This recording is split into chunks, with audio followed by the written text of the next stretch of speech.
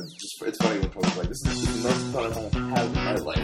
And they're like, second to getting married. Right. And then somebody brought up, like, considering all the women he dated in wrestling, like, oh, that's just going to lie. There's no way laying on the ground getting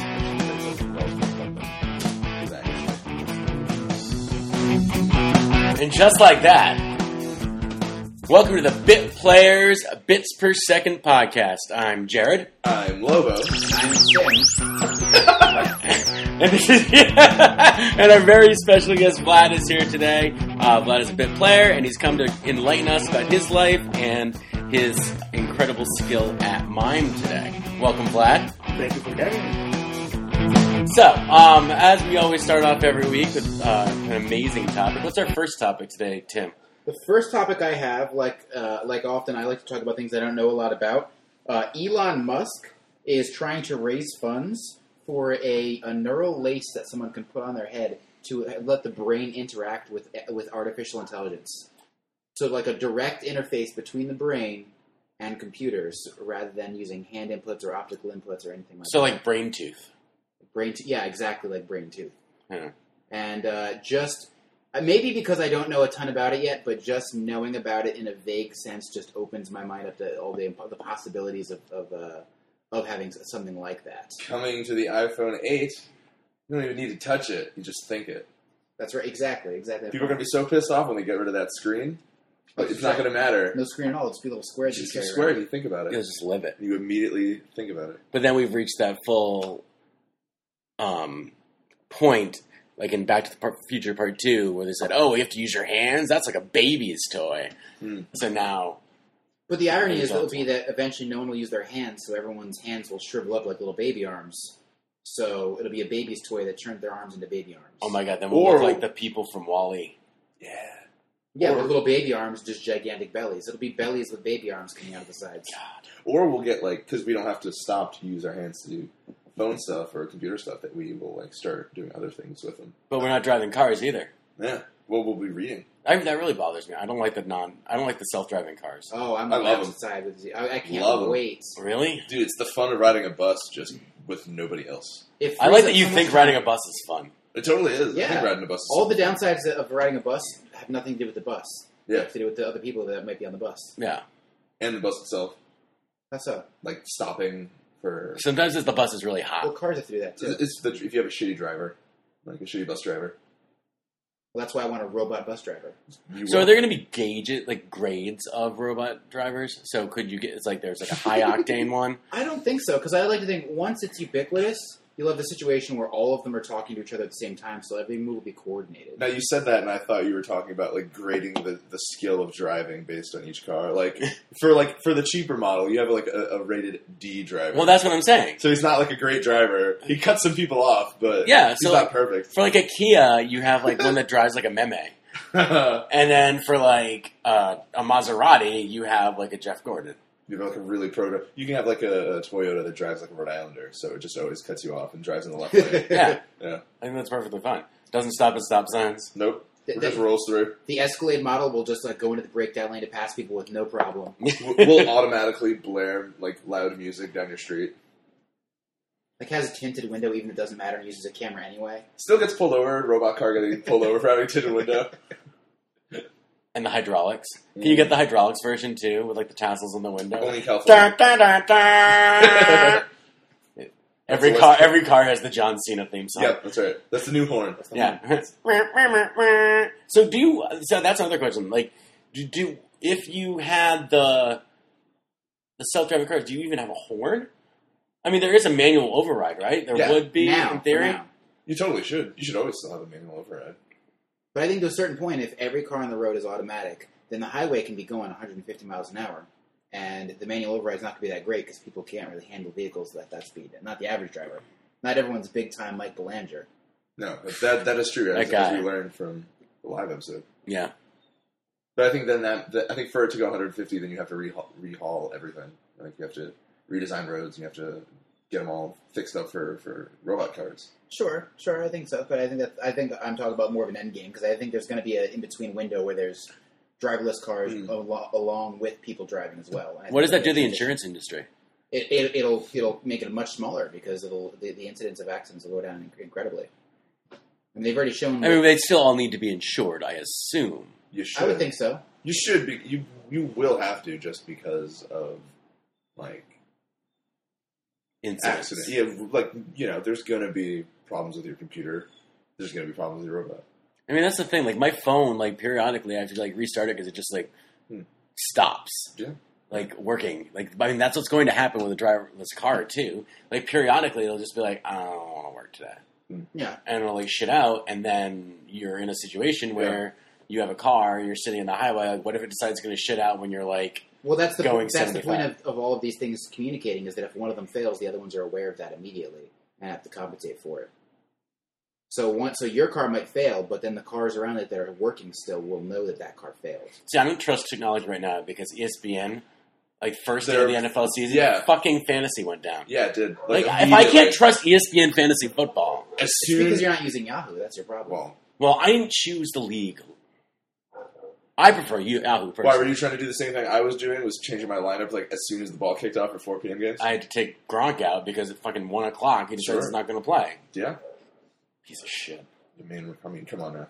Unless he wants to come on the show. If Gronk ever wants to come on the show, like 87 cents if the Patriots win a game. yeah. All right, but hold on. You said you don't trust the technology of it yet, but at the same time, it's not about 100% trust in the technology so much as the trust in technology getting higher than the trust in Rhode Island drivers. And I think it probably already beats that. I would say that roughly 75% of drivers aren't horrible, but that 25% are just really obviously terrible. Okay. Like it's kind of like It's 25% that then influence the 75% to have to put up with their shit. because you're having to drive defensively, you're Yes. swerving out of the way because someone's texting while they're driving. Yeah, 10 people are driving, and one guy is on the left lane, and he's just like hanging up, like so driving super slow and not passing anyone. Yeah, I And then mean, you've got like everyone else behind, like you got 4 cars behind him. And now it's just a quarter of them. I think it's probably slightly more than other states. I think it's just like, Yeah. But if you think about like Rhode Island drivers are very, I would equate Rhode Island drivers with Southeastern Massachusetts drivers too. Mm-hmm. Number one, it's the fact that we're all surrounded by water. Salt water is terrible for roads, and we have these weather patterns where it freezes one day and it's 55 the next. So like it just naturally destroys asphalt. Mm-hmm. So you have people dodging potholes, hitting potholes, like sidewalks crumble after one season. And I'm not just trying to justify. I mean, I'm a terrible driver. Like I am the 25%. I would have guessed. Yeah, I don't know that. I would have guessed. I'm terrible. I'm a recovering shitty driver. My wife. For a while, I really like. There's a part when I had learned how to drive that I was really enjoying, like bothering people that were driving behind me. Oh yeah. It was just like I got to vent out all this You're frustration. vindictive? Yeah, I was a real vindictive driver, and I wanted to just like, no, I'm gonna drive in the left lane. I'm gonna slow this down for you guys. Like as technology has like gotten better, my driving has gotten better. Yeah, Because absolutely. I would have like 2 300 disc CD wallets like in my front seat, and I'm like leafing through them. And of course, I was a smoker too, so I'm like lighting a cigarette, like shifting gears. Like Damn, that's the wrong NoFX record I wanted. I wanted the other one. So like now that I can just like put my iPod on shuffle and it's like whatever. Yeah. I don't smoke anymore. Sure. It's different. You got so much more time for texting while driving. Yeah. See, I don't text while driving. I'll like talk to text sometimes. Yeah. But it's Yeah. usually if I'm in traffic. Mm-hmm. If I'm at a stoplight, meh. But you can bust out a text. I can bust out a text. That's sure. That's not wrong. But like I'm too bad of a driver to chance texting while driving. Because like I will be the one that gets pulled over. Like I will get that ticket, and then for some reason I will go to jail. Do you know anyone that's ever gotten pulled over for texting? No. No. Because you can't prove it. It's a stupid fucking law. Like, it's texting while driving. Like, oh, I was checking my GPS, I wasn't texting. Yeah. Or, like, my phone rang and I saw it and I turned it off. Yeah. Like, a cop is really looking at what you're doing. Like, Same thing. And do you know anyone that's ever been pulled over for not clicking the seatbelt in? oh, yeah. Yeah. Yeah, my brother. Isn't that similar? Like, in a way? How do they tell? Because you could just tell. Really? They train him on how to do it. Oh. So the state's got a bunch of federal highway money from signing up for the click it or ticket laws. Mm. And part of that, all the cops got this very intensive training on figuring out when someone's seatbelt's on. If you can see the glint of the buckle. Yeah. Well, like, so, as an example, like, my car screams at me when my seatbelt's not on. Mm. So it's not even worth it. Yeah. some newer cars too, like they'll shut down the radio. They won't let the radio work. Really? Yeah. That's cool. My wife's car does that. It's like, nope, fuck you. Put your seatbelt on. And it won't let you hook up your Bluetooth after the car has been put in drive. Yeah. So Oh, even if okay. I'm in the passenger seat, we have to pull over for me to hook into the Bluetooth because car's moving. That makes sense. Imagine if all the other cars on the road had that information about your car. Like they will in the future. I don't want those cars knowing. They're going to know that Like, you they're have gonna know a that I- Bluetooth hooked I up and listen that, to- like, you don't have a seatbelt strapped in. And I'm listening to nothing but Michelle Branch. That you're listening to Michelle Branch. Absolutely. Actually, I guess everyone already knows. Because Spotify tells everyone what I've been listening to. Is it still kicking it out to Facebook automatically? No, I turned that off. Okay. But everyone on Spotify can see Oh. it. Friends, yeah. But do you ever use the private session? I feel like Incognito mode. Basically. Yeah. But the thing is, I don't use the private session to hide embarrassing artists that I'm listening to. I use it to hide the fact that I'll listen to the same thing like 4 times in a row. Yeah, no, it's true. I don't want someone to see like this the same thing scrolling up the feed. Like, what's going on there? Yeah. It's like, does the world need to know how much music from wrestling I'm listening to like, on a regular basis? Or do they probably already know. side question: Sure. best wrestler theme song. Shinsuke You can Nakamura. choose from classic 1980s era, That I feel Attitude era, and then modern era. I feel like those are 3 distinct different Fair. styles. I think when you listen to like Hulk Hogan's 80s ring entrance, it's The very Iron Real American. Real American. It's just real like It's classic. rock and Dun, roll. dun, Like, dun, dun, dun, dun, dun, and dun. even like a slightly ahead from him, like Ultimate Warriors, just like driving Oh, guitar. You Yeah. never did it for me. Yeah, never really did it for me. I would posit Bret Hart. Yeah. Bret Hart. Shawn Michaels is Shawn Michaels music. Shawn is Michaels is easily great. top 3. And he top sets 5. the bar for people who do the voice in their own songs. Totally. Like that's No. in a time period where everyone tried to do that was corny. He pulled it off for some reason. Yeah, 'cause you got a lot of wrestlers that like over time their music changes, like because they're going through different phases. But like 20 going on 30 years of Shawn Michaels just having that one song, even when he has to come out and talk about something real serious. That's it's- right. It's still like this real. He's- sexy- I'm retiring today. Oh, sexy. And it's gonna be that way. He's gonna come out as like 70-year-old like commissioner or something like that, Sure. and he's gonna be a sexy boy. That's Exactly. gonna be Yeah. He's spectacular. A side note on that. A side note on the side note. Side. We're going deep on have this you guys seen the picture of fellow bit player Anne Marie Yeah. wearing white overalls meeting Shawn Michaels Yes. for the Yes, first time? Little girl and Anne just- Marie with Little girl Anne young Marie. Shawn Michaels. and just crying It's beautiful because it was like too much. She couldn't handle the sexy boy. and he had like sunglasses on. It's clearly nursing a hangover because that's just the lifestyle he lived. I in mean, the that's the 90s. way they all live. I'm Yeah. amazed that he's still alive too. Yeah, she basically like is in that moment is just like fangirling out, like dreaming of being married, and like remembers this moment forever, and like he probably doesn't remember that month. All right, so my 3 white wrestling theme songs are Bret Hart, Okay. Bam Bam Bigelow, Ooh, Bam! That's good. Bam! That's real good. That's a good one. And currently, I gotta say, I really have a soft spot for Cena. Yeah. That gets me going. You know what? Yeah, I came back around on that. I think a lot of and as many people did for him as a person. Yeah. I think his music is really I don't know. It's It's a good sample. a really good song. Sample from a great song. Yeah. What about you, Tim? 3 off the top of my head, I'd say Nakamura Modern, The Rock's original theme, Ooh, and the NWO. The NWO is a real good I riff. didn't even think of I that. will suggest Now, Wolfpack or Hollywood? Original NWO. Hollywood, yeah, Original NWO. NWO. Wolfpack was fine, but the original NWO is Ooh! that guitar riff. Anything that opens with Wolf Call is Don't turn your back on the Wolfpack. You know, I had a GeoCities website that had the lyrics to that song, and the song would automatically play when you traveled to it. Like, went to my site, That's amazing. that would start playing in the background, and like the lyrics were just like right there. That's amazing. What about you?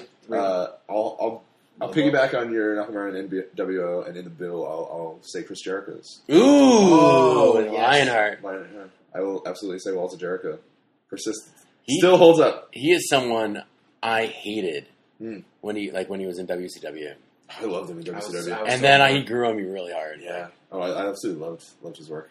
Now, when he was in WCW, do you think you were young enough that him playing heel well was just working on you? Yeah. Okay. All right. I mean, that shit Perfect. still works on me. I mean, that's Like how I felt am a with- child. Like I'm a 32-year-old man in every aspect of my life until like I turn on wrestling, and then I'm just like, oh, that means he's a bad man. Yeah. What is that guy? Like, it's somehow like Razor Ramon or Scott Hall was Cuban. Yeah. Yeah. Hey, we put some grease in his hair. He's going to look real Cuban, right? The story of that is hilarious. It's like he pitched that and Yeah. like, was very blatantly, obviously ripping off Scarface. Yeah. But because they're so behind, they like didn't know what Scarface was. It was also okay to be racist. And, Yeah. and- Yeah. Well, And he's the same guy who told Sting to rip off the Crow, absolutely. and he did that too. It worked. Yeah, all of a sudden Sting went from like surfer dude Mhm. with like David Bowie type Aladdin Sane face makeup to why don't you paint your face white?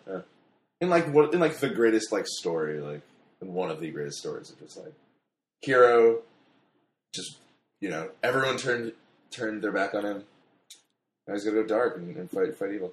Yeah, And it was so perfect for the time. Just execution failed, but like in theory. All right, so now that we've really blown through that topic, I think we really covered Elon Musk's invention well. Yeah. Really. Wait, how far deep did we go? We went. What was the chain? Can we work our way back? yeah, it went from Elon Musk, Yep. the To brain driverless cars. brain tooth thing, Yeah. Yep. to driverless cars. Well, we ended with wrestling. What was right before that? Music. How do we Bluetooth. go? How do we get from No. cars to So wrestling? we had several How do we get from cars to I wrestling? can't tell you that. by living in the South. Oh my god, I have no idea. Well, What was the next topic, though? yeah. So our next topic is the 5-second rule. Oh, Huh. yes. So, Vlad, are you familiar with the 5-second rule? No, I don't. So if you drop a piece of food on the ground, you have 5 seconds to pick it up before it's gone, Before it's tainted. before it's tainted. I mean, obviously, probably scientifically, germs aren't sitting there like, hold on, guys, we gotta wait 5 seconds. But I think overall, that's a pretty good rule to live by, unless you're just going to give up on everything that falls off the table. Well, that's why I'm fine with it. Is some people have the thought like, "What does it work? Does it not work?" I don't. It doesn't matter to me because if Right. I get a couple germs, I'm just bolstering the immune system. It's like a little like food vaccine. Also, science said the 5-second rule, which I'm assuming is just you drop it, you pick it up, it's fine, you eat it. Yeah. But did they give any information on whether or not after you pick it up, if you blow on it real quick a couple times, if that also helps? I don't Because know. that was my So are we worried about interpretation. dirt or just tainting? Both, I guess. You Well, know? I don't know. I don't understand what the difference would be. Well, I guess like you can All right, blow, so you if blow I- a little, get a little dust or like loose Sure. hair or something. So if I drop like a sandwich on the ground, right? Yeah. It's probably going to get dog hair on it. Direct. Because as clean as my house is, Mhm. dog doesn't give a shit. Right. And there's just dog hair everywhere. Like, you just can't see it. So that's my main concern. But black dog hair, easy to find. True. Mm, So you can pull it off. And I'm just not ever willing to give up on food. yeah. Like, when you grow up in, like, a big Portuguese family, it's either, like, you eat your goddamn food. Mm. And there are not leftovers. They all go down. And you're wrestling with your brothers over the scraps in the end. And so, like, I have, like, I must consume everything. Yeah. Dirt don't hurt mentality. Yeah, dirt don't hurt. Yeah, I'm totally with you. I mean, I've seen I think my- there's a I- line, but like, if something gets dropped on the ground in the backyard and it's been sitting there for 5 minutes and has had ants crawling all over it, that's a bit much. Well, that's a different thing, though. That's different too. That's Right. also extremely different. If I drop food inside the house, hardwood or carpet, 5-second rule in play. If I drop it outside in the dirt, it's done for life. It's never coming back. What? I wouldn't there's no. How far have you gone? What do you mean? So the question. So Like grass? Yeah, that's done. I'm not picking. What about like all- a concrete patio? Okay, that's fine. It's fine. Yeah, concrete patio's fine. That's fine. That's fine. I know I built that thing with my bare hands. So So Yeah, what, those That are explains great how I hands. felt after the last. so something about it, like a textured ground, like if there's a grass or dirt going on, there's a problem. Well, because it's dirt. It's dirt. It's grass. It's like obviously dirt and grass, but like a flat surface, concrete, wood, whatever. It's totally fine. That's because it's been, What about like a shag carpet, where like well, you don't know what's in there. It's inside, but Or like the sandwich bearskin lands, rug. and there's like bits like like tendrils of carpet. I've eaten off a It's- bearskin rug You've eaten off a bearskin rug. at Brock's house. When I was that at his makes bachelor sense. party, I dropped a hot dog on it and I just ate it. Cool. And how did that feel?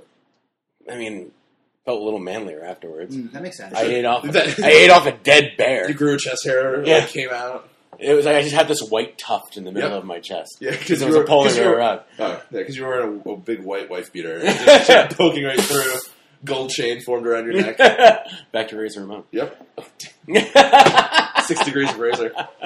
Can I add something to it? Oh, yeah, of Yeah. course. It also depends on the food that had been dropped. Good If point. it's solid food, it's easy to pick up. If Yeah. it's a chicken salad full of mayonnaise, you're not doing it. No. Yeah. I once dropped, so I had a ice cream sandwich. It was a super chipper, so it was the 2 big cookies with ice cream in the middle. I dropped it in the parking lot of Newport Creamery. It fell in an oil spot. and my wife will never let me live this down because this was like when we first started dating. I just picked it up and I ate around the oil. Sure. So like there was a section I did not eat because You just at that point, there was Oreo. motor oil. Yeah, I on feel it. like just take that cookie There's off. Oreo Just and take like that cookie Well, off. so it fell down Sideways? sideways, Oh. so the ice cream and the edge of both cookies touched. Oh, okay. Yeah, that's Well, Yeah, you know like- what? Your wife made fun of you, but let me ask you 2 questions. Did it taste good? Oh my god, it was spectacular. You did? Not that I know. All of. right. how far down did you go? Like on the cookie, like Oh, on the like cookie. right to the edge. So like I'm a pie chart. What's the percentage of like how far down did you go? So I would say roughly like how much was like tainted? 15%. Was tainted. 15% was tainted. And I then- probably ate 87% of it. Jesus. Oh, wait, you ate some tainted. So I Yeah. definitely did taste a little bit of motor oil. But I lived to tell the tale. And also now your engine is Well running. lubricated. No, I am lubricated. lubed up. You are lubed and ready. Actually, I probably am due for an oil change. Have you gone 5,000 miles? Oh, yeah. Yeah. Hold on, let me check Fitbit real quick. Oh shit, you're right. Yeah. Yeah, I just think it's okay to pick it up. Just don't let it go. I mean, like Vlad said, like, Yeah, I think- it's a consistency. Like any Yeah. kind of salad, like a seafood salad, a Don't. chicken salad, a tuna Like a salad. wetness. There's A wet. Yeah. If it's something that will stick Because to it. it'll blend in. It's no good. Yeah. It's no good. And you don't want anything porous to fall either. That would not be good. Yeah. Yeah, like if I dropped like Triscuit. an English muffin upside down, all the nooks and crannies are going to soak up what's on the ground. And then you're cursing Thomas for having all those nooks and crannies. Exactly. You're like, damn it. Exactly. Why couldn't you just make it flat like everybody else? What about a donut with frosting on top? Ooh. Now, And it well, falls frosting down. Yeah. Well, then I feel like in that case, I feel like the frosting could be your saving grace because the frosting can be wiped off. It's almost like a barrier, but then you miss Exactly. the frosting. If it's something like a chicken salad, like it kind of blends in with everything, but in this case, the frosting's on one spot and it's on top of a solid. So I feel like then you can wipe it off. But you're right, you would miss out on the frosting. I'm not willing to give up on the frosting. I feel like I I wouldn't was. give up on the frosting or on the 79 cents for another donut. Whoa, where are you getting 79 cent donuts? Hang on a second. What? I think Ma's Donuts is 79 cents. What? Right? I think so. Be right back. guys. They're much cheap. I know they're cheaper than Dunkin' Donuts, so those are 99 cents, right? And they're better, too. Yeah. Cummy's donuts are like, what, $1? 89 cents? It's also still better than. That blueberry cake donut, Not bad. so good. Surprisingly, Blueberry cake donut, I don't know where, I feel like it's come up in like the last 10, 15 the years. sour It's really cream good. donut, too, on the sour. I think that's what it's called. Sour cream donut? Yeah. This is going to be the thing where bits per second devolves into talking about varieties of pastry. Well, I mean, at some point we have to go to the next step and just become a tasting podcast. I think that'll be the next one. There's like there needs to be a tasting segment of like. Maybe we could save ourselves some technological issues and just hang out We- and I eat mean- food while pretending to be talking at a podcast. We did that for the pork roll episode, where we ate pork roll live on air. Oh, yeah, that's right. And Live reactions. Live weird That's body It problems. was like Yeah. Talking Dead, but for pork roll. Yeah. Talking pork. Talking pork. pork roll. Talking Taylor. Ugh. Talking Tay. Oh, God. Yeah, that's a hard one to do a live thing of because it's just so thick and there's a lot of things going on. There's in a that lot sandwich. going on, Yeah. and the dog ate most of it. Yeah, that was the funniest. Mm, The dog eats most of the things that come to the podcast. with the dog thing. Yeah, that's what she does. So I think that topic's pretty well covered. So now we're moving on to the interview section of our show. Yeah, We're going to talk to Vlad. Yeah. make up for this past 20 minutes of Yeah. alienating conversation. Yeah. So Vlad is a member of the Bit Players and is original founding member, right? Yes. You and Anna were both founding members. And you are a mime. I mean, you have other qualities as well. But the thing that we like about you is the fact that you're a mime. When did you start miming? Because I know you were classically trained, but I'm wondering, where did it come from? So where did you get your feet wet? Actually, it was in the summer, and I was probably 13 years old. It was a summer camp, and I was kind of performing or pretending that I was performing. And one guy looked at me and said, "You know what? I think I know what you're going to do really well. Let me teach you mime." And I was like one of the 5 people that he was teaching mime, and it came to me very natural. Mm-hmm. And months later, I come back to the same camp, and I was already professional in my eyes.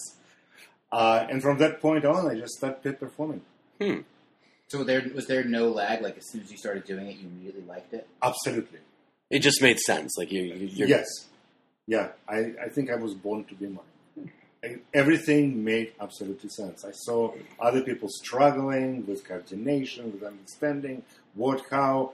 It was absolutely natural and easy to me. It was never hard. So one of the coolest things, and we've talked about narrative on the show a lot, and the coolest thing I think about watching you do the mime is the way you tell the story with your body. So you're so good at not just emoting, but becoming the subject you're talking about. So there's a game we play called Good Morning, where you go through the steps of someone waking up in the morning, brushing their teeth, taking a dump, whatever. And Vlad acts as both the person waking up and the tool, like the toothbrush, the toilet, whatever, that is being used. And you seamlessly transition between a person that's doing something and then a machine or an inanimate object that's doing something else. And that's super cool. That's an essence of mime, believe it or not. Mm-hmm. When you can, in a 1 second, change the character, change the timing, become one or another, young, old. You don't need any special makeups, nothing. No costume change. Yeah. It's just your body. And it's very natural for mine. So you started pretty young. So when you came to the States, you came in the 80s, right? In 81. 81. Did you immediately go try to seek out some kind of mime stuff, or did you? Before I came to the United States, I was performing with a theater which called, that's a strange very name, if you're going to translate it, it's called Moscow Ensemble of Plastic Drama. That's the long way. But one way or another, I performed with them for a little while, and then I performed for various groups. But we were doing not white face, what you see right here. Yeah. I was doing what they call mimedramas. It's how you go to the theater and you see a show, written. That's how it was. Mm-hmm. Only it was on silent. So when I came to the United States, I'm like, well, I know how to do it, but nobody knows what it is. And I got introduced to the man by the name Royal Sorrell. And Royal Sorrell said, you know what, you have to put the white face, and all your mime pieces that you do have to be no more than 3 minutes long. Mm-hmm. Not Not 15 or 20. Yeah. And that was a rude awakening, because I didn't expect that at all. I started performing with him, and we started doing it called Royal Mime Company. And we started doing 2-man show. And where was this? It was in Salem, Mass. Okay. And it was kind of successful, kind of okay. We picked up some speed with that. And then, one to another, we never complimented each other. Everyone wanted to be the first. And jealousy became a problem between us. So I went a separate way, and I started performing outside in Harvard Square. Got a little license to perform outside. And at night, on the weekends, I started doing mime. And I quickly realized that people walking by not going to see mime unless it's short and stupid. Yeah. Mm-hmm. They want to see something goofy. They want to see something. Absolutely. Yeah. And that's when white face distinguishes you from everybody else there. So you have to have it. Yeah. So I did that for a while, got tired. And by white face, you don't just mean white people. You mean white face. I'm sorry, you can't do this. You're Puerto Rican. I moved to Rhode Island, and there was a dance studio called Studio 33, and Thea Dietrich was in charge of it. And somebody called her and said that there's a new mime in Rhode Island, and she always wanted to have mime classes there. And I started teaching classes there, and a year later, I did a Studio 33 mime ensemble. That was the only mime ensemble of allegorical mime in Rhode Island. And it was successful for about 5 years, and then it was the end of it. When you got the opportunity to teach, did you see that as a chance to bring the kind of mime you weren't able to do when you originally came over, like bring awareness to it and get other people doing it? There's certain things I always wanted to do. Mm-hmm. For example, there's no mime for women, Mm-hmm. and I was able to do it.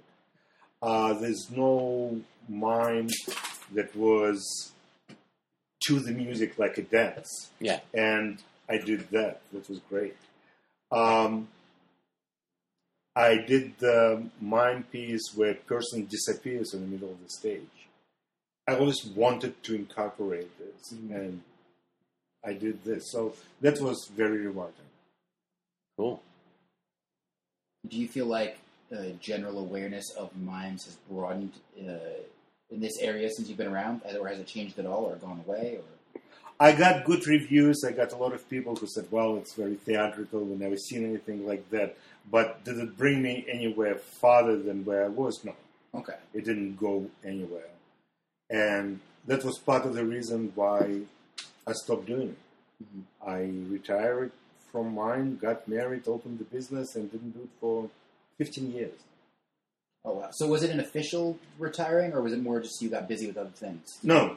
It was absolutely conscious. Okay. I can't do it anymore. That was it. At some time, I was having my solo shows. I was with a mime circus in the summertime. I had studio where I was teaching, and then mime ensemble, all at once. Mm-hmm. And after, I would say, about 3 years of that, I simply burned out. Mm-hmm. I didn't have it anymore. And when Rose and I decided to get married, we did the last show, and that was it. I was very happy and content. And for 15 years, I thought I would never perform. It was never in my mind. So how did you get back into it after taking such a long break? What happened was my oldest son, Mark, Yep. His teacher in school asked me to perform after she was talking to my wife. Mm-hmm. And my wife volunteered me Yeah. to do that. Like it so often happens. Yes. And I did, and it felt extremely great. Yeah. It was like, man, I really miss it. Yeah. And I was pushing 50 in that time, and out of shape, completely. So, but the bug was already there. Yeah. Like it It was had still come inside back. you. And then it was first night in Providence. in Newport. Oh, in Newport. Okay. Newport. And I saw that Firehouse Theatre was on the map. So I applied for first night. They sent me to Firehouse Theatre. I talked to Donna and Jack, and I did the show there. And then about 3 months later, I was reading Newport Weekly. Newport this week, yeah. Yeah, and they had audition for beat players. And it was in the Firehouse Theatre. And I'm like, well, I know where it is. Might as well go. I may as well go. And I went honestly thinking that I can do improv. It's not for me. But what I can do, I can probably fill the space in between. Like Yeah. they would have 3 minutes, I would do little piece that they wouldn't get bored. That's how I had it in my mind. Yeah. And surprising for everybody, I got in. And they didn't know what to do with me. Well, those of us that perform with you every week are not surprised at all. But they didn't know what to do with me. Oh, because right, there was no... What was that audition like? Basically, it's the same with what we do right now. So that was like 2006? 10 years ago. Yeah. Yeah, so that makes 2007 because it's 10th year this year. So they asked you just to do just games like we do, just so we can get it broadcast to the people that don't know. No. Yes, So- that's exactly what. Okay. So it's just exercises, games, things like that to see your acting, your physical, and your music and stuff like that. Absolutely. Cool. And I was very surprised that I got in. It wasn't in my mind at all. I thought I failed completely. Because I had to sing and do all this stuff. Yeah. You said they didn't know what to do with you initially, so how were they using you early on? Location, career, death. That was the only thing that basically was for me. Mm-hmm. Just as now, I couldn't sing, I couldn't be in a scene, like speaking scene. A lot of references would go right over my head. I was good 3 minutes behind everybody else, and I felt terrible. I felt very inadequate. No. Mm-hmm. Yeah. Yeah. And I wanted to make myself needed. Mm-hmm. And I asked and I asked and I asked, what I can do, and nobody knew what to do with me. And that's how I end up with a one-man show. I just create my own pieces. And Good Morning is one of them. Oh, really? So that was part of the original one-night show. Cool. So was there a turning point at all where you felt like your contribution to the group was enough for you, that you felt satisfied or felt like you were contributing? When I did the one-man show, the group went through a very strange situation at that time. And only one person came to my one-man show from the group. When at the rehearsals, usually they ask, what are you proud of? And I said, well, I created a one-man show, and there was no response to it. Like, okay, what about you? I didn't feel any appreciation to be part of the group. And I think they thought that I didn't have appreciation for the group because I went separate from them. Yeah. But I just wanted to fit in. That's all I wanted. It's changed a lot since Frank took over. He made me part of the show. He created some pieces for me. He made me comfortable as a member of the group. Yeah. And that feels so good. Now you're a core member. Now whenever we have a show and you're not in it, it's like, Yeah. that would have been perfect for Vlad. Yeah, because there's a big obvious physical hole that's always in a show without you in it. Vlad. And there's also, I don't think it's any secret that every time you're not in a show, someone from the audience says, "Where was Vlad tonight? Where is Vlad?" Because you're right, like it's such a different element than what everyone else brings. So and one of the things that separates us from so many other they don't have a Vlad. We do. Got him. Got him. So dispel some of the common misconceptions about mimes. So like you said, there's whiteface mime. But that's just a subset, right? I mean, you'd sent us a bunch of information that you'd shared with a bunch from mime books.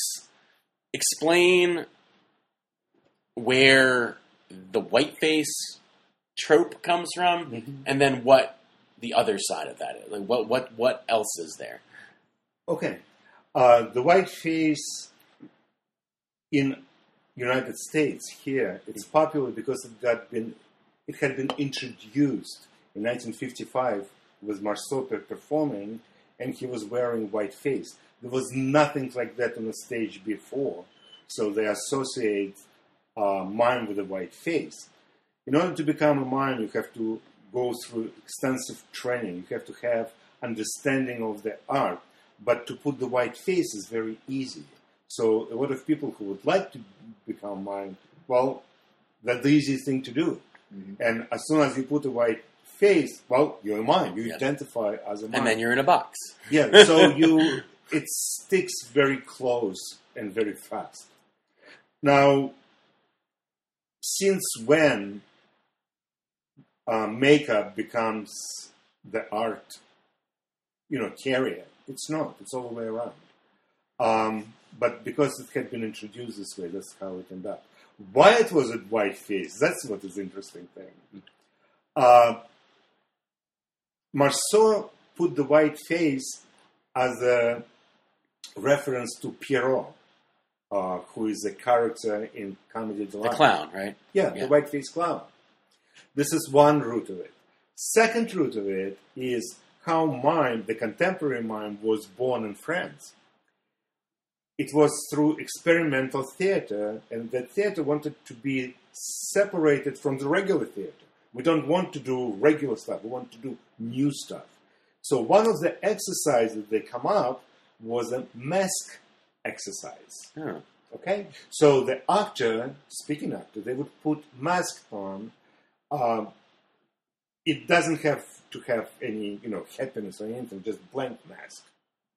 And all of a sudden they notice the person who's actor acts absolutely different. Yeah. Because he compensates for the most important part, the most important tool of his craft, face. Yeah. It's almost like wearing a bag on your head and then trying to show So emotion. the body, Yeah. yes, start compensating for it. With us, we see the same thing when we speak English or gibberish. Gibberish becomes louder, more gestures, all of a sudden. The same thing with a regular actor as soon as they're losing face. And they said, wow, we never saw anything like that. And they start learning more and more and more about it till they figured out that it's a movement, it's a gesture, it's a nuance, it's a pose, it's a tempo, all because they don't have face anymore. Yeah. Okay? When they start developing more and more the movement part of it, they realize that spoken word doesn't meet anymore. There's a divorce between speaking part and movement. Mhm. They don't complement each other anymore. Mhm. So the spoken word became less, and then the actor stopped speaking altogether, and somebody else was commenting, doing the lines. And then they said, well, even that is not necessary. So they got rid of that guy, and it became silent. But actor who became silent, they still had in mind the mask, that exercise that created everything. So they start putting the white talc on their faces as a memory of that started. And mask became stylized. The face became stylized. So that's another reason for the white face. Huh. Wow, that's fascinating.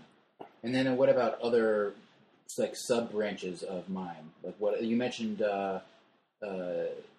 what you were doing in Russia ahead of time. Okay. What else is there aside from what Americans think of as standard miming? All right.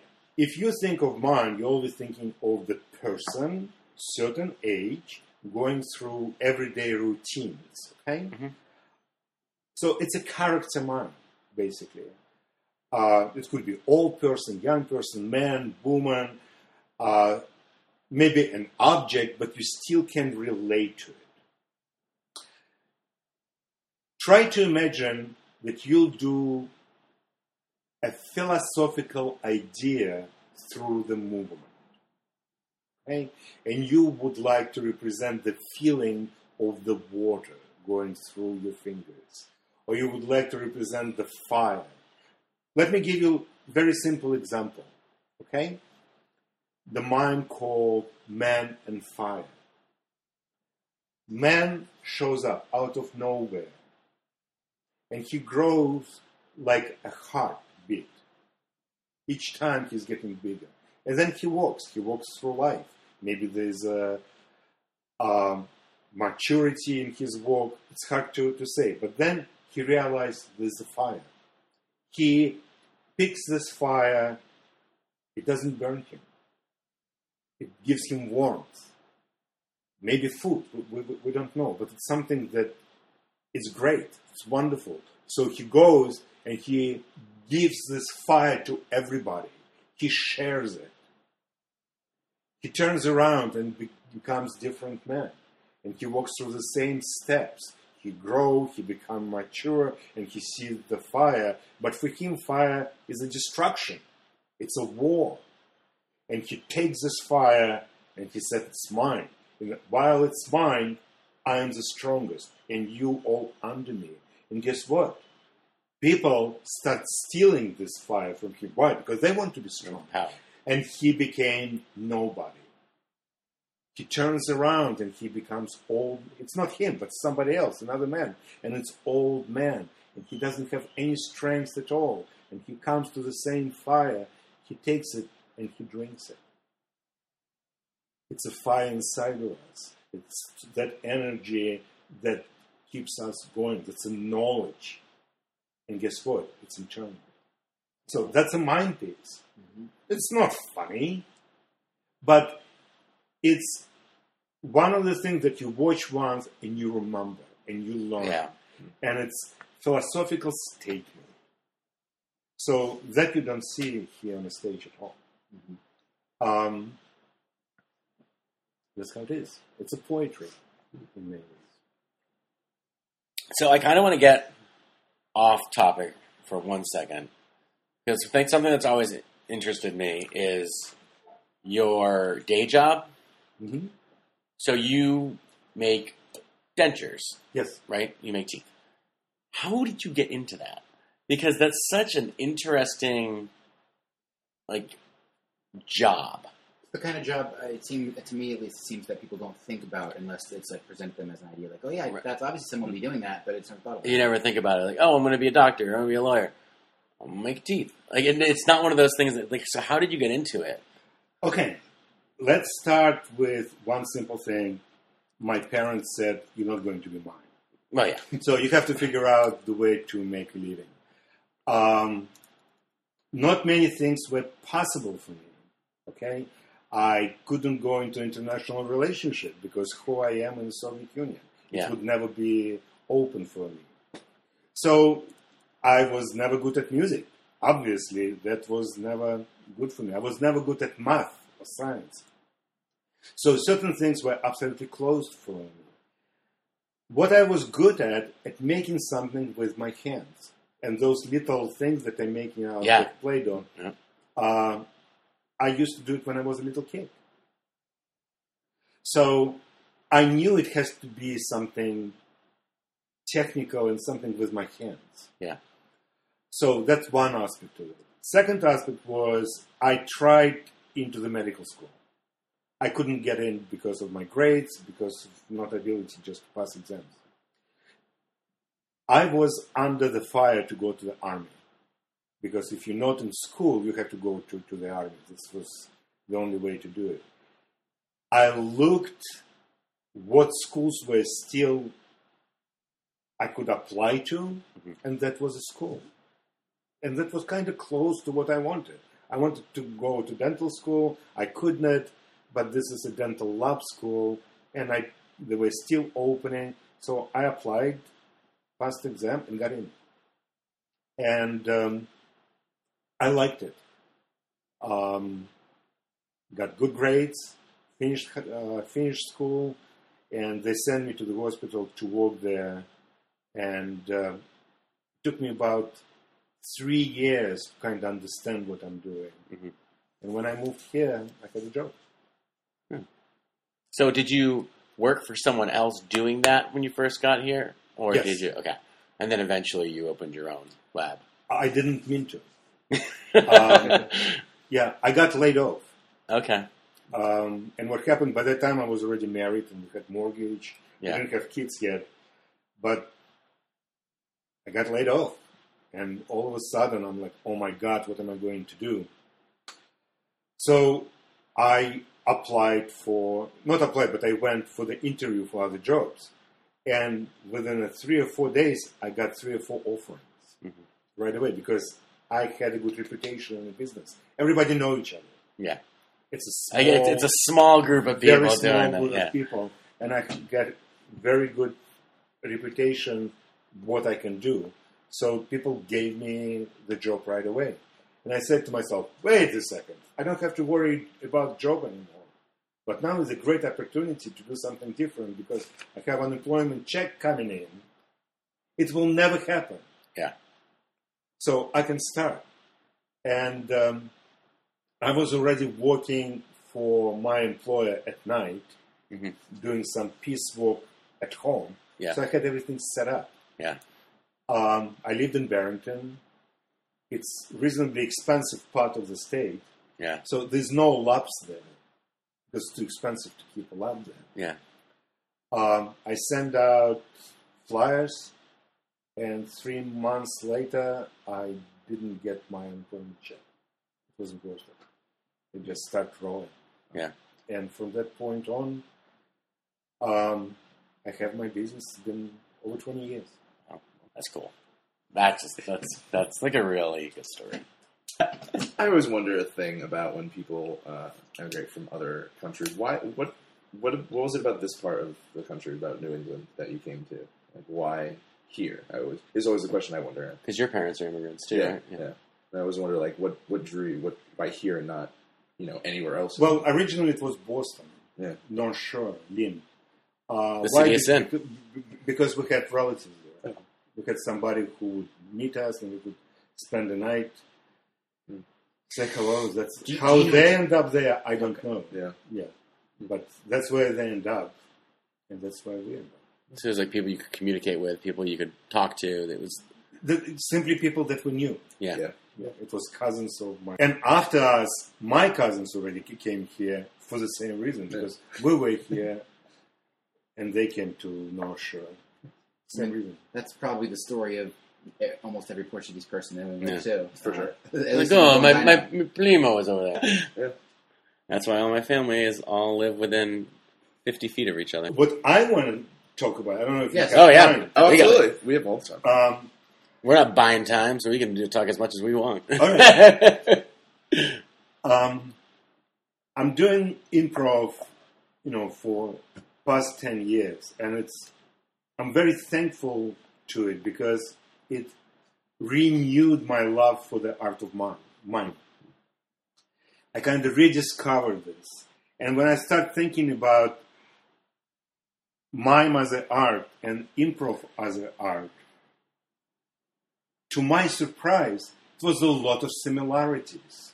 And some of them very generic, and some of them very concrete. Mm-hmm. So I have a big piece of paper, you know how organized I am. Yeah. And I listed them. And I was surprised how many it is. And if you want, we can go through them. Oh, absolutely. Let's talk about it. All right. First of all, both of them are performing arts. Yeah. It's got to be in front of an audience. Absolutely.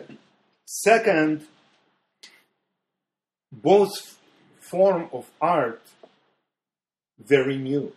Mm-hmm. Because mine was born basically just before World War II, the way we know. Yeah. It's a French school of mime. And Improv was like right after World War II, I believe. I have to ask you. Yeah, it was. Yeah, It was Del Close in Chicago. It was like the 60s, or Yeah. I think it was early, even a little early. I think it Little was like within like 5-8 Somewhere. years of mine becoming a thing as well. So both of them very reasonable. Now, inside the mime community, okay, we have allegoric corporal mime and character mime, which is more funny, short, a little bit more gimmicky, and a long and allegoric part, which is more art. Mm-hmm. Well, guess what? It's long form and short form. Yeah. Absolutely. One is more arty, one is more gimmicky and funny. Now, both camps, both schools, have kind of rivalry. They're like cousins that would rather not to be in the same Yeah. room all the time. A long former and a God, short yeah. former. Yes. Very different types of people. Same thing in mine. Yeah. People who say in corporate, this is the only mine that should be, this is the pure art, and you're selling yourself short with everything else. It's interesting that the same thing happens in mine. Actually, before you go on, I don't know if it's on your list or not, but Yeah. something that you made me think of when you talked about how they both came out at the same time. When you were talking about how they in France were experimenting with minimizing the verbal, and then eventually they got to the point where they said, we don't even need the words, we just do it with our body. Improv at some point was just like, we don't need a script, we can do this on our own. There are things that we can carry forward, and it's interesting how they both came from people that were just experimenting and playing with the form of live theater and like what you can do and like pushing the boundaries. It's like both of them were minimalizing an aspect of performance, but just minimalizing different parts of it. For sure. Yeah, you're just getting down to the base. You're getting down to the brass tacks of the performance. For sure, yeah. Where one is the physical, the other one is the you on your feet, like going back and forth in front of an audience. Another thing which I was thinking about is, in order to appreciate mime, you have to be in control environment.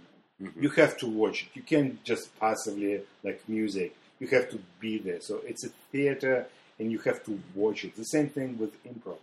It can be passively watched. That's why you can't do it outside. Like outside improv, whenever we try to do a show outside, it just doesn't work because you need singular focus. Absolutely. Because everything you're doing on stage, and same thing with the mime, every movement you're making, that's a line. You know, that is you saying something. Absolutely. So it's got to be you've got to have an audience focus.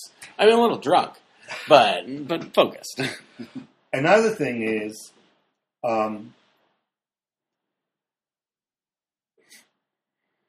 me just think. Okay. Mime, when you look at in the theater, it affects you. When you watch mime on a screen, like on TV, you feel removed from it. Yeah. It doesn't translate well to the TV. I think the same thing happens in mime, in improv. Yeah. Yes. Absolutely. When you're there, when you live with it, it takes you over. When you watch on TV, it's not as impressive. No, yeah, but I can definitely say for personal experience, people that I've had people that watch the live show because through like I say, hey, will you stream? And it's just like it's not the same. No. But then on the other side, it was things like Whose Line, watching it on TV, that was actually like what made me want to do it. And the thing, like those are the those are the best. And not only are they the best, but they record a lot of material and cut out it's the best more or less moments. it's like a greatest hits of their like improv game. Which brings me to another thing. Both art forms got introduced to the wide public through TV. Yeah.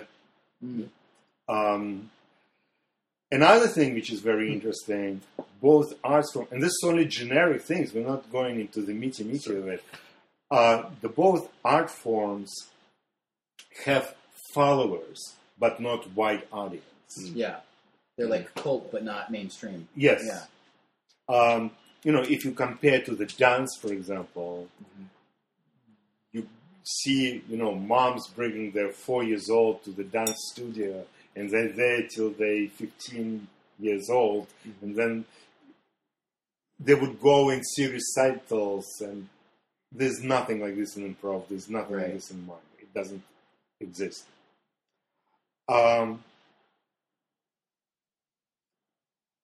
Now we can go to the meat of it. Yeah. Yes. The meaty. Mime creates its own world out of nothing. Okay? And he starts living in this world. It has nothing to do with reality. The great example is, mime as an actor comes out on the stage, takes a little balloon, blows it up, tighten it up, and all of a sudden balloons start flying. It has nothing to do with reality. It would be in real life, would be someone on the floor. But when it's not the balloon just flies, but it picks actor up, and actor is flying in the air, it beyond anything that would be in reality. But as an audience member, you're absolutely enjoying this. You're accepting this as a reality that had been built. The same thing we have in improv. As ridiculous as it is, No, absolutely. the reality that you created. You is there give for them everybody to something that lets them interpret this other world. It becomes normal because they understand this world works differently. Absolutely. You let them color it in. Yeah. And you give them the outline. Another thing, in order to build a mind piece, you can't start crazy. You have to introduce who you are, where you are, what you're doing. create that reality, and then it can go crazy and absolutely out of whack. The same thing with the scene work in improv. Mhm. Yeah. You can't start crazy. There's no way to go. You have to start simple and build and build and build. And as soon as you build your foundation, you can go anywhere you want. Yeah. Define the rules. Well, we, as a mime, and we talked about it earlier, as an actor, you can be man, woman, young, old, object, animal, same thing in improv. In mime, we don't need any special props. We don't need any costumes. We don't need special lightings. It's not necessary. Same thing in improv. Everything is just there. In mime, we can move time. And I think I gave you example on one of the workshops. I don't know if any of you were there. Mime turns once, and he has just a brick. And he's trying to kill somebody with that brick. And then he turns around, and it became a spear. Yeah. So time progressed. And then he turned around and becomes Bow and arrow. bow and arrow. So time advanced. And then he turns around and becomes a Rifle. rifle. Yeah. Time collapses and then become automatic weapon. Mhm. So, and basically you're just rotating and changing things, but time is big. Or opposite, you walk like a little baby, and then 3 steps later you're a teenager, and then 2 steps later you adult, and next thing you know, 5 steps later you're an old man and you die. It's just walking through, and time goes with you. The same thing happens in improv. 5 minutes later, Yeah. 2 minutes earlier, Mhm. 10 years from now. Yeah. It's one little thing, and we're already there. Mm. And it's fascinating to watch. Yeah, it absolutely is, because you see it in regular drama, or see in movies, TV shows, just kind of very singular, linear kind of tale. But kind of being able to drop the rules and play with the form a little bit to tell like really interesting stories, or make philosophical points. You don't have to be linear. Right. You can go Yeah. in any direction you want to. So that's, I think, all what I had as far as similarities in mime and improv. It's interesting. And I'm sure we can find more. I'm sure if Frank would be around to come up with, Oh, yeah. It's possible with that some more. I was while we were talking about the entertainment and TV aspect of it, I was trying to think of my actors or mime artists that became famous because of mime. Because in improv, you get a lot of improv performers that start out doing improv, but then they very quickly become actors, comedians, etc. They move up to like SNL, and then they go become actors in movies and stuff. And they're not necessarily known because they're improvisers. They're known for being on a TV show, or because they're actors now. Now for mimes, for Robin Williams. there you go. Absolutely. It's another thing where it's not necessarily mime helps accentuate the things in acting that There's you a can't get picture anywhere somewhere else. of him in whiteface. There is. Yes. You're right. I think I know what you're talking about. Yeah. I think both just can be a base skill set that any performer starts with, and they just use it as a starting point to develop, and then they start to see the similarities in performance in all the other aspects and grow from there. So, Yeah. like Vlad's pointing out all these commonalities between mime and with improv, and those things came in time as he was a mime who was forced to do improv and become comfortable with it, and see that a lot of the things there are the same, and then he could transfer those skills over. Absolutely. I would like to tell you a story, if I have time. I don't think. Absolutely. Oh, yeah. All right. Why mine doesn't translate on a video that well? Okay, and this is the life example that I could tell you because I lived through that. It was in Ann Arbor, and Marcel was performing on stage, and he did a mime piece which called Pocket Picker. Pickpocket. Pick-a-pocket. Okay, whatever. woman, and while he's dancing with the woman, she's picking up his pocket, and he has a big wallet, with the money. So he takes it from her and puts it in another pocket, and she takes it from that pocket, and he puts it in the back, and it goes back and forth all the time. So I've seen him through the years, so I know the mind piece. I know how it's supposed to be. He comes out on the stage, the music starts, he's going through, and the money thing, what do you call it? The wallet? The wallet shows up, and he's trying to put it in a pocket, and it doesn't go, and I see it doesn't go. So he's trying again, and it doesn't go, and he's trying again, and it doesn't go, it doesn't go, and it doesn't go. So I know there's something wrong on a stage. But people probably didn't know. And they're laughing, but he's trying to cover it up, and it's not working right.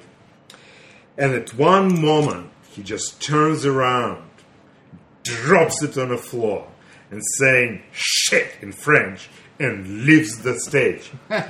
Now, in that moment, when he stopped performing, I physically saw him shrink. Because when he performs for you. And you see him that big. It doesn't matter how far you are sitting. He's huge. Okay? As soon as he stopped performing, that energy is gone. And you can physically see him shrink. If you would watch it on TV, it would never happen. The energy doesn't. It doesn't exist. Yeah. That memorizing that you see in a live performance, it's hypnotic. It doesn't exist. So on TV it would be just like, da-da-da, oh crap, and he left. Yeah. That shrink would never happen. You would never see it. Yeah. And this is something that I lived through. Wow. Yeah. I feel like that's one thing that we shouldn't skip over, but the time you spent training under him, under Marcel Marceau, what was that experience like? It was in the summer in Ann Arbor. He opened the first workshop in the United States. I performed at Harvard Square, and in Harvard Square, if you guys remember, there's a lot of news kiosks. Yeah. And they sell them all. And I saw Geo magazine. And on the top of the magazine in front, there was a Marceau, picture of Marceau in his white face. Well, I had to buy it. Yeah. So I bought it, brought it home, and I'm reading the article. And in the end of the article, it said that Marceau is opening master classes for, young mimes in Ann Arbor, Michigan. You can apply, and you can go through the selection, audition. So, a friend of mine videotaped me, and he videotaped the Man on Fire piece, because it was my favorite. And I sent it there, and about months later, I got a letter and said, guess what, you got accepted. So, which was great. I went there, and it's about 20 of us, maybe 25 of us. And I was, maybe 25 in that time, maybe 26, already getting old for doing anything with mine. Everybody were way younger than me. We're in a big room, like dance studio, and he walks in, and we're on the floor, and nobody knows what to do. So I start clapping because you have to. Yeah. So the clap, he said, thank you very much, and we went through the selection, and you guys, fortunate one, thank you very much. And that's how it started. And we start doing exercises, and then next day you would go to the theater. And in the theater he would do about an hour and a half lecture, history of the mind, whatever we're talking about, interpretation of it. And then you would show him what you can do, like your mind pieces that you do. So I showed him a piece which called Horns. And he loved it. That was a great experience. Another piece that I showed him was a pianist. And that one was interesting because he got on the stage and he said, well, try to do this. And he does this. And I'm like, okay. And I do something else. And people laughing every single time when I do something or he does something. And we play piano together, basically. Wow. That was a highlight of that first year. Second year, you have to audition again. And I auditioned again, and I got in. And he was teaching just as much as he was teaching first year. But he brought some assistants with him. Some assistants, and I remember Tomaszewski Theater. And I said, this is the guy that I studied with. Yeah. Stefan. So he was from Poland, and he brought him. Also, there was another man from India. He was like a yoga guy. So he got in. And then there was somebody else, I don't remember. Oh, one of his sons came in. He did something. But what was interesting, the yoga guy from India, okay, he had a very interesting workshop how to do animals. And he based everything on Indian culture. They have some kind of dance movement that represent tons of different animals. And he's like, well, this is from here, this is from here, and this is from the heart, and this is from the stomach, and this is from your back. And you become an animal, like different creature. That was very interesting workshop. It was just once. I wish I would do more. His son did workshop on yoga. And it was basically the same thing, how you can incorporate movement, performance movement through yoga. That went over my head. Was it like incorporating yoga directly into performance, or was it like using yoga to make your body better for performing? Neither. Okay. It's a philosophy of yoga. Okay. Okay, applying to the performing arts. Went right over my head. With Stefan was a very interesting experience. Poland is a communist country, in that time. So I'm from Soviet Union in that time. So he did a mime piece with a Poland flag, okay, where he was wrapping it all around him. He was in the flag. And from point of view of Poland, that was very patriotic. From point of view of Soviets, that was very offensive. So I found it very interesting. That's amazing. Yeah. What do you think? What's the if you had to take away one thing from that whole experience training with the years you spent there, what's the one thing that it doesn't just have to be for mime, but for life or anything? Like the one biggest, most important thing you learned. Oh gosh, I can't tell you. I would say how limitless the art form is. Because it's, if you think about it, it's so easy adaptable to so many different things. Like one guy, Indian, and he does like Indian. Here we are in improv, and we're using mime as well. It's adapts to us. And it's limitless.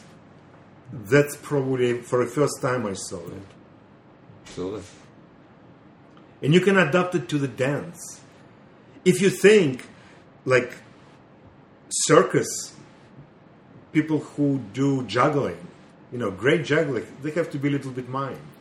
All the timing, the looking, magician, you have to be mime. Yeah. You have to be. You have to project. That's almost mostly mime. Because a lot of magic is sleight of hand. So what they want you to look over here while they do something down here. So and attention here. It's usually very narrative too. Yeah, absolutely. So it's very applicable. Another thing, in improv, I'm strong physically, he's strong musically, he's strong, to do the scene, you're strong in narrative. So you bring your best to it to fit. The same thing happens in mime.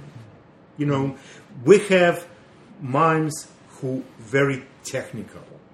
Oh, which brings me to another thing, which is great to watch. Very, very technical, and they kill for it. And some mimes, they're not great technicians. They're more actors, and they bring that. Other mimes, they're great storytellers, and they tell you the most wonderful story through the movement. Yes, they have technique. Yes, they have artistry, but the story, that's what dreamer. So they bring the best thing into it. Do I have 1 more minute? You've got all the time you All need. right.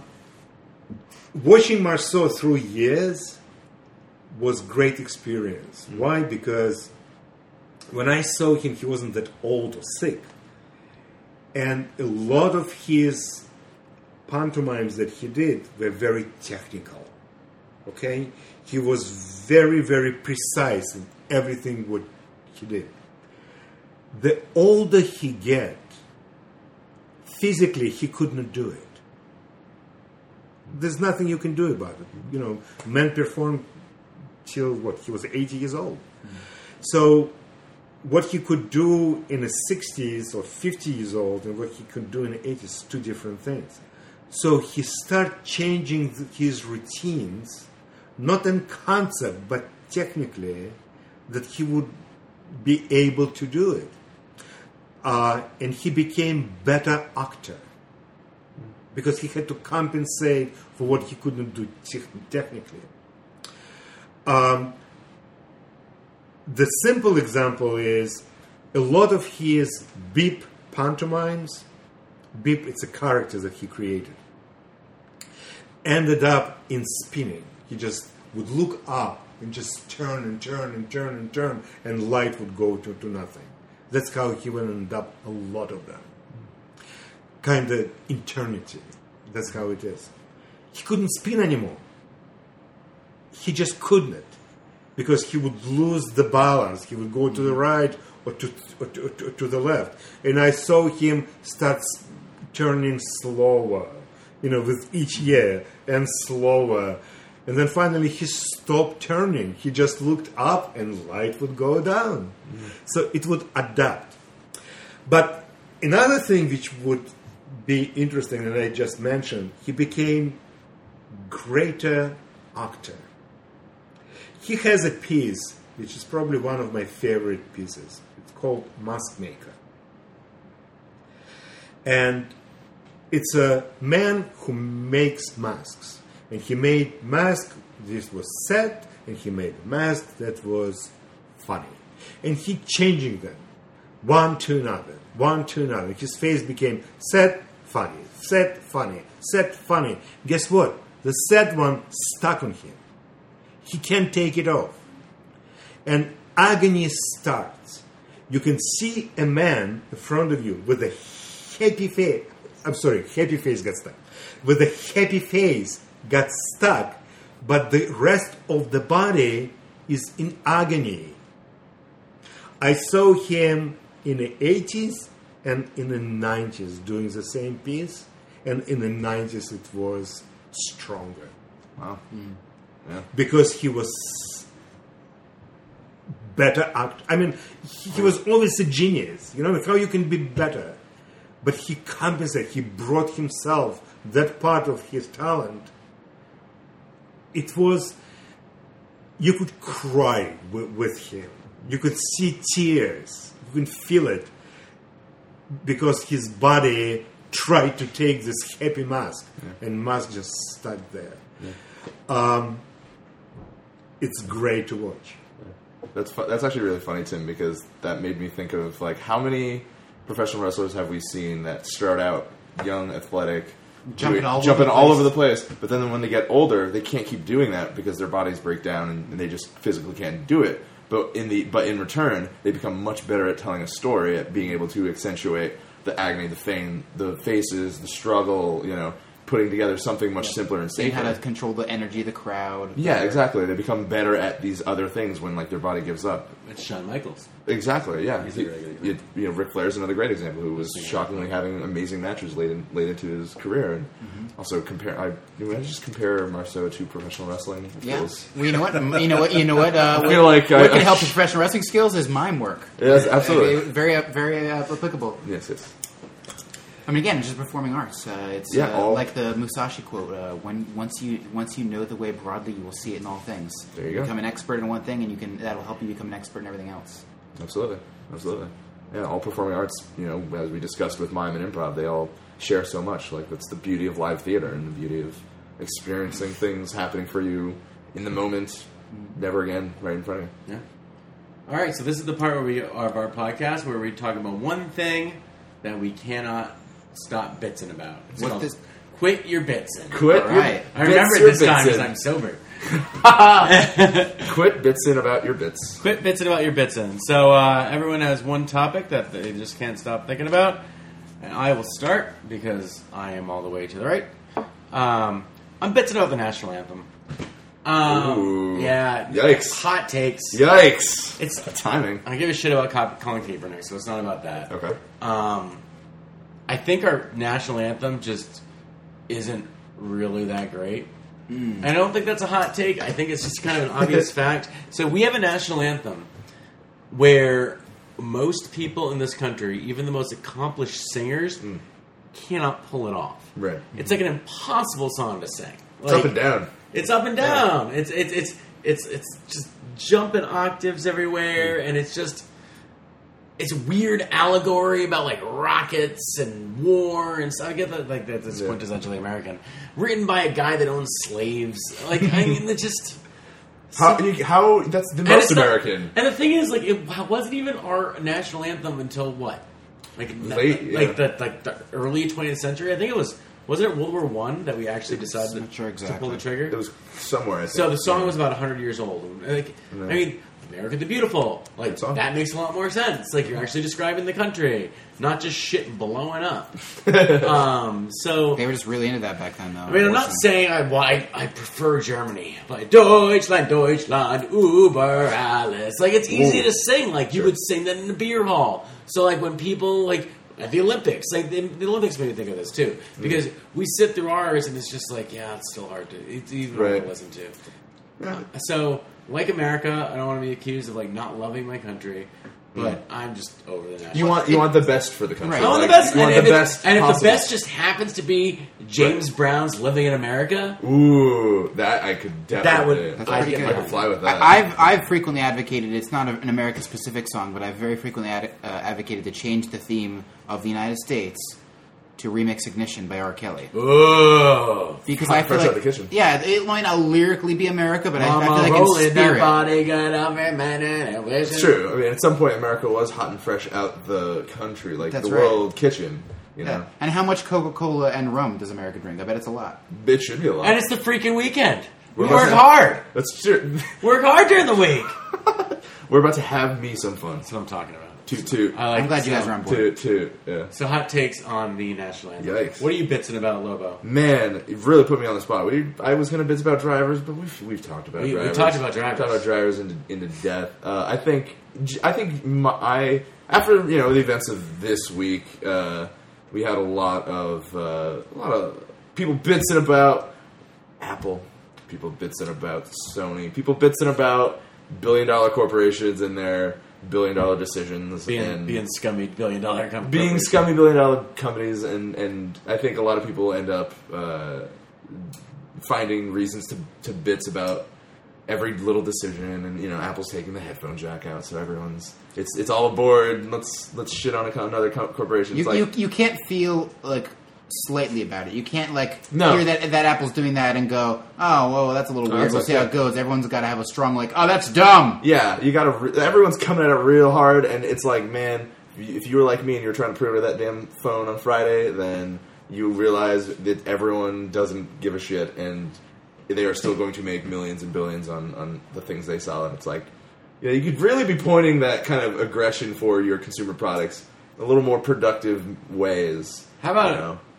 Big Pharma? Like, how about Sure. as opposed to like my phone toy? Yeah. I mean, like people did the same thing when Apple switched from the pins to the Lightning cord. Yeah, they're absolutely. like, oh well, they're doing this, and I'm like, yeah, and everyone bought the fucking iPhones 5 and 6. Absolutely, yeah, and they sold tons, and most people have one So of those. now we're not going to devices. have a headphone jack, which will suck for people who Okay. don't have Bluetooth in their car. Sure, yeah, But- they'll give you an adapter, and you totally rock with that if you'd like. You And know? eventually they'll have dual adapters, so I can both charge my phone and listen to shit, like whatever. Absolutely, yeah, or sometime at some point, battery life will get so good it won't even matter. Yeah. Wireless Hopefully. charging will be more Wireless ubiquitous. charging will be a thing. But I mean, like you said with Big Pharma, we had a good run with that. People getting EpiPens. the EpiPens, and lo and behold, they're dropping a generic version of it. It should Yeah. be so much cheaper. So I feel like that was a good example of recent history of. Oh, I'm just stocking up on hypodermic needles and Yeah. synthetic epinephrine. Now, you don't If I get through an airport with that shit. Now, do you need them, or are you just trying to stockpile them so you can raise the prices on people who need them when? Oh no, I need them desperately. Oh, okay.